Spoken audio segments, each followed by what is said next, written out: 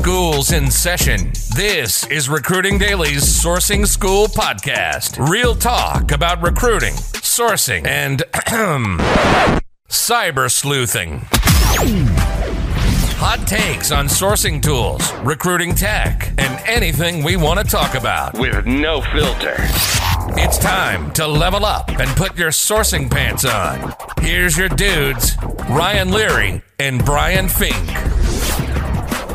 Welcome to, no, it's not Sports Center, it's Sourcing School with your host, Ryan Leary and Brian Fink. We're really excited to bring you the guest that we've got today, Jackie Flake. Before we bring on Jackie, though, I just want to check in with my boy, Ryan. It's been a while since we spoke. Ryan, what's going on in your world? How are the good things? It's been less than 24 hours, but it's all good. It has been less than 24 hours, but in talent acquisition, things move at light speed. I'm all good, man. There's a ton going on. It's end of the year. I'm ready to wind down, and it's early in December. We have HRTX tomorrow, so it's a bit hectic. It is a little hectic, but I think all that pressure is on Brooke. Brooke, if you're listening, we love you, and we love you for everything that you do. We love everything that Ashley puts together with the program. And we could not do things without the help of your little brother, Scott. So Scott's going to hate me for that. He's going to hate you for that. Speaking of Scott, so have you used the open OpenAI chat, the GPT? Have you played with that yet? Okay, so this is big news for everybody, and I'm gonna. No, I haven't. Oh my god, it's insane! I've been playing with it all morning. Okay, so here's where I'm scared of it is that I like to think that when it comes to writing Boolean, that there are 5 people in the world who are like the sickest at writing Boolean. Okay, and I think Glenn Cathy should be threatened. I totally think he should be threatened. Like Eric Jaquith.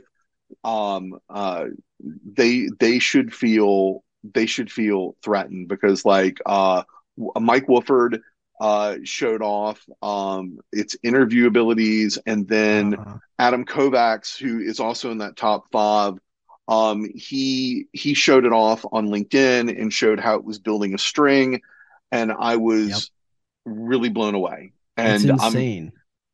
We've been playing with it all morning. Well, okay, I've been playing with it all morning. After somebody said, you got to check it out. All right, I'll check it out. We've written stories already. And when you mentioned Scott, and I guess we'll have to share the story with him after the episode, because he'll edit the episode and then he's going to want to know what we're talking about. We wrote a love story with Scott as the main character. And I got to tell you, that story was badass. It was dead on. It was really cool. I felt like I was reading a book. Okay, I fell in love with his character. Okay, so since I'm only reading like either really, really long books because that's my purview, or I'm reading stories that can be told to Maddie in 10 minutes or less, where would you say that it fell? More of the Maddie story? Maddie was 500 words. That's awesome. That's terrific. Yeah. I will play with Open GPT AI today. Speaking of playing with different things, I know that we have got up on the Recruiting Daily website, we've got a list of events that are coming up, not just HRTX, but we do have an announcement about that. Yep. We've got a series of events that we're highlighting that are coming up, like Talent Acquisition Week, where you'll be able to see me, you'll be able to see Batman, you'll be able to see a lot of other people. Craig Fisher will be there. Exciting events that are coming up, but we've also got some things that are kind of unique that are on the schedule, like Transform 2023 in Las Vegas in March. That kind of caught my eye. The WorkHuman event, April 17th, with really great speakers. If you haven't been to one, WorkHuman is badass. It is definitely one to get to. Okay, all right. I will see you in San Diego. Lovely San Diego. Ryan, is there any? You said that's. But I will not be at Talent Acquisition Week. I will not be there. I will be fishing. Sorry.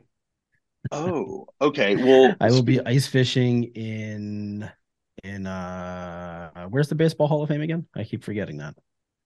You're asking me about a sport other than college football? I knew you were going to go there. Anyway, we have a guest on the show today. We do have a guest. We have quite a guest. First off, about our guest that we have with us today, I've already announced that it's Jackie Flake. But real quick, I want to kind of jump into this and explain to you guys who Jackie is and a little bit about what Jackie does. I did not know Jackie the recruiter when I made my first phone call to Jackie some 8 to 9 years ago when I was recruiting at Cabbage. Is I was looking for somebody to come in and be a badass product leader in our space. And Jackie turned me down, but she did turn me up for the podcast today. We were just a little far apart on a few things. Is that so? We couldn't come to an agreement on things that are important. What I would say about important though is that Jackie has really rocket shipped her career in a very unique purview. She's gone being that product leader, and she is an instrumental product leader in any community that she touches, whether it's Product Camp here in Atlanta, which is free to join and free to participate in, or through the services that her team Option One provides. That they provide both strategy, consultation on product, and they provide the unique feature of having somebody like Jackie say, "Whoa, whoa, whoa! Before you hire that product person, we might know somebody in our network that we might be able to pair you up with." Beyond that, I also want to point out that Jackie is a 40 under 40 recipient of the Atlanta Business Chronicles 40 under 40 award. Beyond that, she is also a dynamic spouse and a mother, and we're really pleased that she's on the pro. Ryan's like, he said mother. This is where it goes. Yeah, this is where it goes. Jackie, welcome to the program. Welcome to Recruiting Daily's Sourcing School podcast. Thank you. Thanks, guys. I'm really excited to be here and talk to you today. You've got a lot to live up to with that intro. I sure do. I'm a little nervous over here. So, Jackie, maybe a place for us to get started and to calm some of those nerves is tell us a little bit about going from being a product leader to being a two-time entrepreneur. Or is that too much to kind of bite off in the first question? No, it's all good. I guess my journey is kind of around my career. I fell into product management and then started getting laid off for reasons out of my control. And I just kind of realized that I wanted to take my destiny into my own hands and make sure I was in the driver's seat regarding my career and my opportunity for growth. So launched Option One Partners a little over 5 years ago. That's interesting. You took it into your own hands, but with Option One, was it always going to be focused on staffing, or is that just something that kind of happened? Well, the way it started is we had a sales opportunity, and I had some business partners at the time. And so the sales opportunity was a consulting engagement, which kicked off our business. And because my business partner has a background in recruiting, we decided that marrying both the consulting arm with staffing and recruiting would make a lot of sense and enable us to support our clients in a much greater way. So that's why we've married the two services. Awesome. Makes me wonder a little bit, there's tech layoffs spiked in November, according to Layoffs FYI, with about 25,000 people let go in the first half of November, comparing to like 12,000 in October. You were laid off multiple times. What advice would you give to somebody who is maybe going through their second layoff in 1 year? Mm-hmm. Yeah, it's hard. And I think we all have to remember that there's definitely an emotional component that comes with a layoff, in addition to the strain of the financial piece of it. But I think what I've always told people in terms of layoffs is that the best is yet to come. Chapters have ended, but your next step should be the next best step, and things will only get better. And you'll look back on the time that you thought was a very low point in your life, and you'll realize that was a stepping stone in my career, and that things can only get better from here. Yeah. So to that, who do you model your career after? Because that sounded very Sarah Blakely, right? Like, and being from Atlanta, that's she's an Atlanta hero, but like who do you model that after? Oh yeah, Sarah's awesome. I don't know, I never set out to be an entrepreneur. I wasn't one of those, kids growing up selling things door to door or anything. I never envisioned myself being a company founder. I feel like I kind of fell into it, but now I would never do anything different. I think I've really risen to the challenges and the opportunity, and I love kind of creating my own destiny now. Love it. And I love how you own that destiny. One of the other things that I would kind of tap into is you talk about consultative services and the advice or experience that your partner had in sourcing and in recruiting. How does one marry consulting to recruiting? Like, Mhm. I always feel like consultants want to sell services, not necessarily people. Is that Right. weird? Yeah. Yeah, yeah, it can get very blurry at times. The way we approach things is, a lot of times people will come to us and they say, I need a software developer or I need a product manager. And so the consultative piece of it is understanding what the problem actually is, because sometimes maybe you're not just the solution is not to fill it with a body or a skill set. Maybe it is to coach up the teams and help them get better from, an agile perspective or maybe some training and product. So really, it's kind of understanding what the problem is before throwing a solution at it, and that's kind of how we've been able to support our clients in from both capacities, whether we're leading with consulting or staffing in terms of going in on a consulting project and understanding there's some gaps here that you'll need to fill with XYZ roles, and then we can support from a staffing perspective. So it kind of goes both ways. Jackie, I got a question for you. So a lot of the clients that we work with here, we work with them, we consult with them on a lot of strategy stuff, digital strategy, and that has changed. The last couple of years, that has changed enormously. You spend a lot of time in this space. What are you seeing going into the next couple of years that companies or businesses need to focus on in digital? Yeah, I think what's really important is for companies, especially in the technology space, is to be product focused and product led instead of sales led, which is traditionally how a lot of companies start off, right? Someone sells something and it's built custom for a customer, and then they try to bolt on technology on top of that, and then all of a sudden we're a sales led organization. However, in order to scale and experience tremendous growth, companies need to have a product led and a product first mindset over sales, so that sales and product are partnering together instead of sales going and selling whatever they want and expecting product and technology to support that. How do you advise somebody when it comes to scaling? When it comes to scaling, Yeah, like I mean, you're talking about being product led, but also like there's the people component. Like, how do you balance one with the other, or do you balance, or how should scaling be done? mm-hmm. Yeah, that's hard. I mean, companies do it differently, right? Like there's growth by acquisition or organic growth where you're hiring internal teams. It just kind of depends on, I think, the corporate strategy, and everything starts at that level, and kind of how they want to grow is, but I do think in terms of scaling, if it is through acquisition, then you have to be very intentional about marrying technology together, and then looking at synergies when you are marrying companies together, and making sure you're um, you know ensuring that the culture also maintains what it used to be, because people tend to flee when there's acquisitions, right, or mergers. So that can be a really important component of it as well. Does employee brand play any role in that? Because like I'm thinking about core values of an organization. If you talk about mergers, you have different core values. If you talk about a product, like when I think of a great product, I love Grammarly. It's a free add-on, free Yeah. extension. I don't think any recruiter should be without it. But like I think about the culture that they perpetuate, that they want you to be a better writer. They want you, right? So like I'm just wondering, how does the product is the product a reflection of the company's values, or are the company's values a reflection of the product?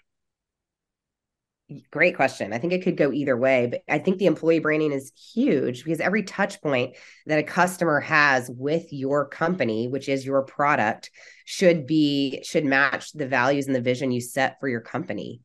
Like for example, I had a phone call with Disney customer service a few weeks ago because I just took my family to Disney. I just saw that posting. Yeah, that is an definitely amazing post. I copied that out to ask that question later, but nice, because that is amazing.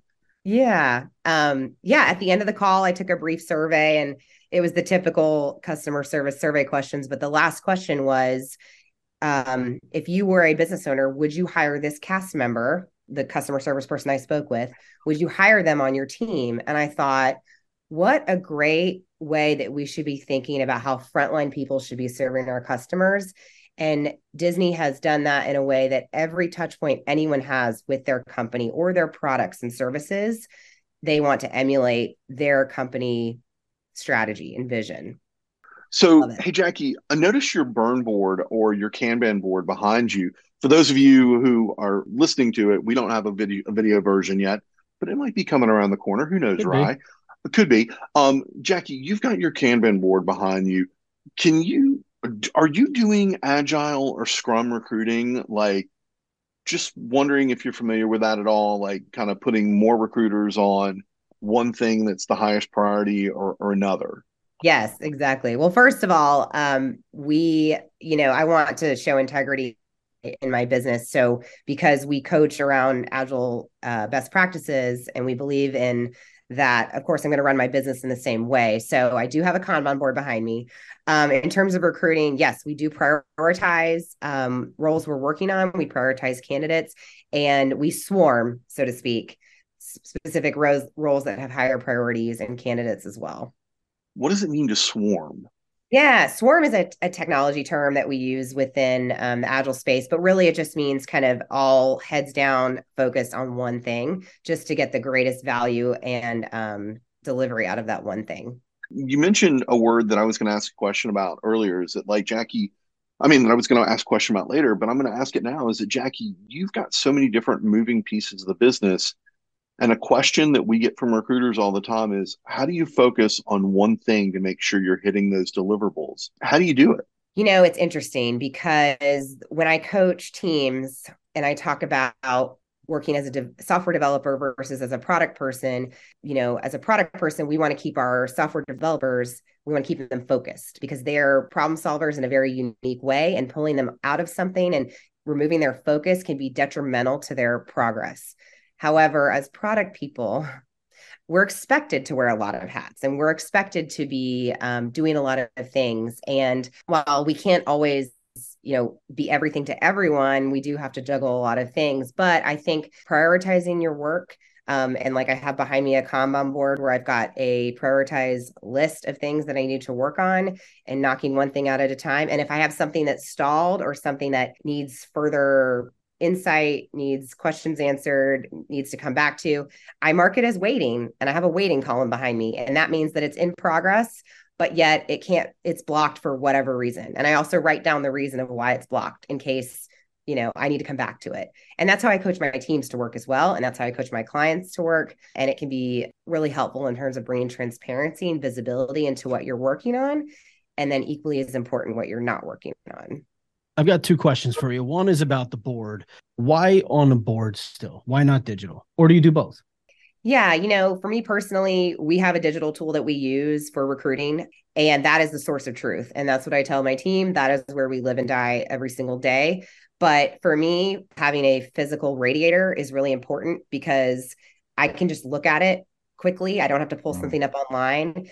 And back in the day when we lived in the office spaces, I would also coach teams to put up physical information radiators such as Kanban boards, and we'd gather in front of them every single day and we'd discuss the work for each day, whether it's scrum teams or it's my recruiters. We would look at all the roles, look at all the candidates, and then talk about them and prioritize them. And then also ensure that the digital tool is updated, but nothing, replaces a physical something to look at. Because think about it, if you're in a big corporate office and you've got execs walking by, well, now all of a sudden we've brought the work into a visible space where people can see where things are at.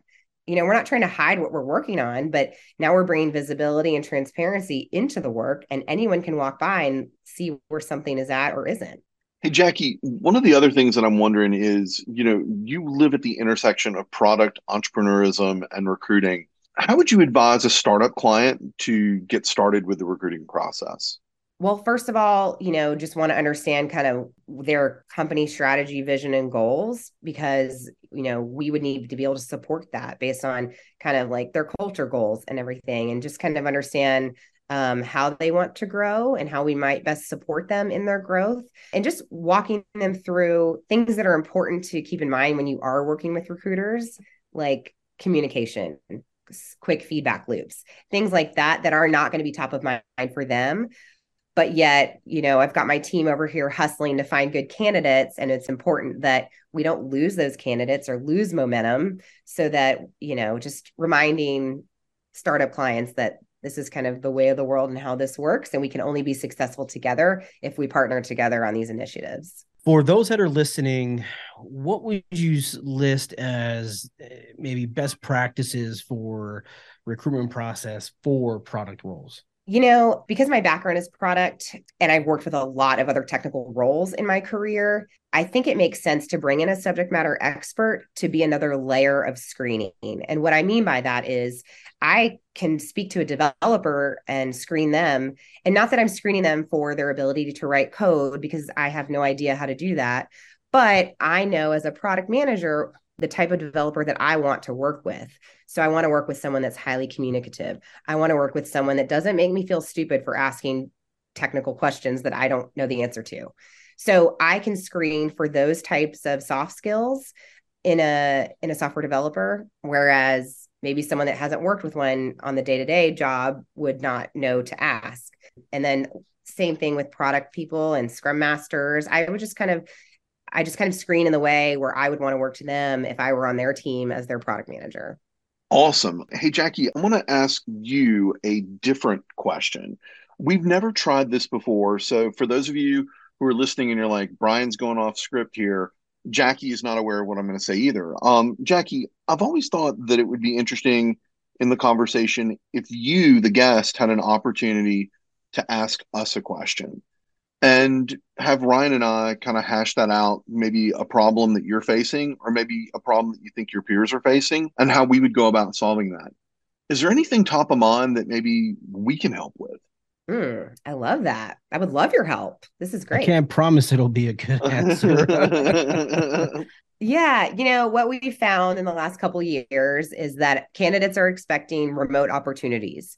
And now that the world is kind of going back to more of a hybrid model, companies are expecting hires to go in a couple days a week. We're finding that candidates are pushing back on that quite a bit. So I would love your perspectives and your advice on how to talk candidates through that and or coach clients through that. That's a great question. So first off, I would say that going back to the office or working a hybrid schedule is something that's meant there to evoke part of the culture, whether it's a culture of collaboration and that they feel that online tools don't provide that real collaboration. It's just like we're talking about this tactile burn board or the Scrum Kanban board behind Jackie, is that, it could be digital, right? And it serves its purpose as a digital instrument. But really, when you have people having those drive-bys in the office, if they are cut from the same cloth, there's going to be that germination of ideas. There's going to be that opportunity for them to really kind of reach out and to engage with one another. I also like to advise anybody that is considering a return to office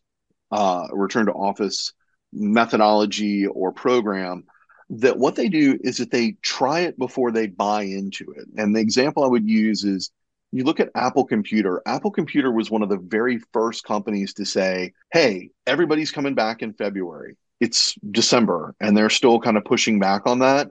They're testing it. There are organizations that say, let's get everybody together for lunch, right? And let's start there and start with the return to office around a lunch meeting so that everybody has that collateral buy-in. There's also something special or magical that happens when you're breaking bread. Hats off to Garrett who was is our office manager for Twitter here in Atlanta. As they were starting to think that we were going to do RTO, Garrett started to organize lunches and breakfasts, really good breakfasts, might I add, for people to come into the office on Wednesday. And then, things did shift quite quickly, but that was something that he was doing like 5 to 6 weeks before an RTO order came down. So I'd recommend those types of activities. And I'd also ask people, what do they want in exchange for coming into the office, right? Is it they need to be able to leave at 4 o'clock in the afternoon so they can go pick up their son or their daughter from school and take them to a soccer game? Those are some of the things that I would put out there when advising that client, and ask, what are they trying to accomplish, so that you can make sure that the individuals that they're bringing on board are going to be like-minded, as well as bringing diverse opinions about what could work. I think people want to get back into the office, and I know we're going to get blowback for this, but I like it. Oh, fired up, brother. Fired up.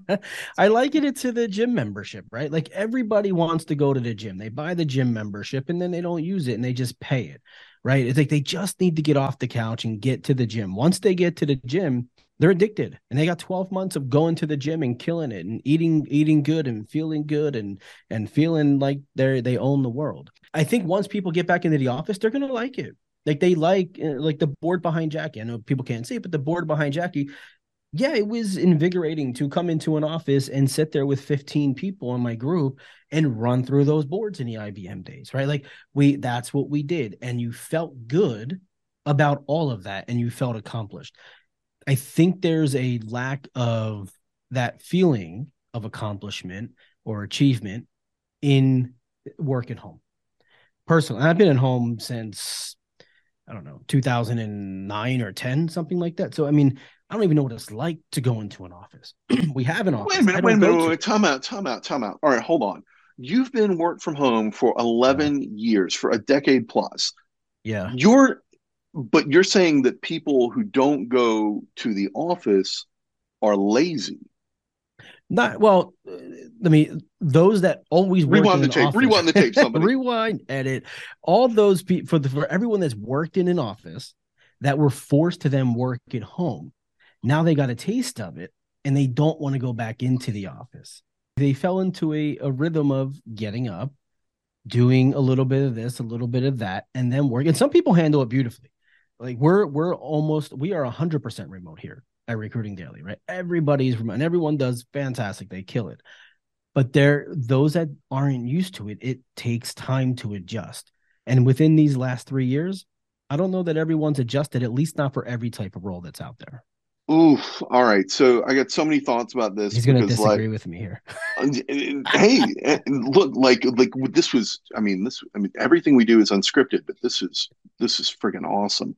All right. So real quick, I want to go back to something I said to Jackie. And maybe I didn't say it like with a highlighter, but I want to highlight it and say, be compassionate with yourself and with others. See what the gist is, because the shift to home working was so sudden. I mean, like, I remember being at RentPath and we thought we were going home for 2 weeks to flatten the curve. That kind of change, for some people, was psychologically jarring and therefore negative for people. So I agree with Ryan. There are people who do want to go back to the office. What's more, though, is I think that this shift was combined with uncertainty about the future. I think that people were worried about losing their autonomy and their connection that came with the lockdown. And I think that people, like Ryan suggested about going to the gym, they want that human connection, while I still articulate that they want that autonomy and they want that freedom. There's a big thing, though, like, that weighs on my chest, is that whenever I hear anybody say I need autonomy and freedom, is I feel like they leave out the word responsibility. And I think that you've got to be responsible to the organization that you work for, that it's a give and take relationship. Yeah, so that I think Jackie, let me ask this, like, and I'll flip it around, is that how are your clients, or how are you bridging the divide with people who say there's no bar, there's no conversation, I'm work from home exclusively? How are you tackling that? Because, I mean, I've got to imagine that's really hard as a third party. Yeah, it's tough. And, we live in Atlanta, so we are very aware of the commute situation, and traffic is worse than it ever has been. And so, trying to be compassionate to that, is what we have to do. But at the end of the day, we don't control the client situation. So, if someone just absolutely will not go back to the office, then we just have to understand that up front and make sure that we are very clear on the client's expectations and we're very clear on the candidate's wishes so that those two things can align. Because at the end of the day, even if someone is going to make a lot more money but won't go into the office, then it's just not going to work. And so we're not going to try to sell something to a candidate or to our clients that is not going to be a good match at the end of the day. Makes sense. Jackie, any parting thoughts for our audience, for our teams that are joining us from around the world? Oh my gosh, around the world. That's exciting. Oh yeah. I mean, dude, we've got a really strong contingency in South Africa. We've got a strong contingency in India, in Bangalore. Yeah. So any parting thoughts, any last things that you want to lay out on the table? I would just say for, the recruiting industry itself, I think it gets a bad rap because we tend to throw resumes over the fence to our clients. So I think just approaching the recruiting industry from more of a quality perspective than quantity will always set you apart with your customers. Oh man, that means it's over. You've been listening to the Recruiting Live podcast by Recruiting Daily. Check out the latest industry podcasts, webinars, articles, and news at recruitingdaily.com.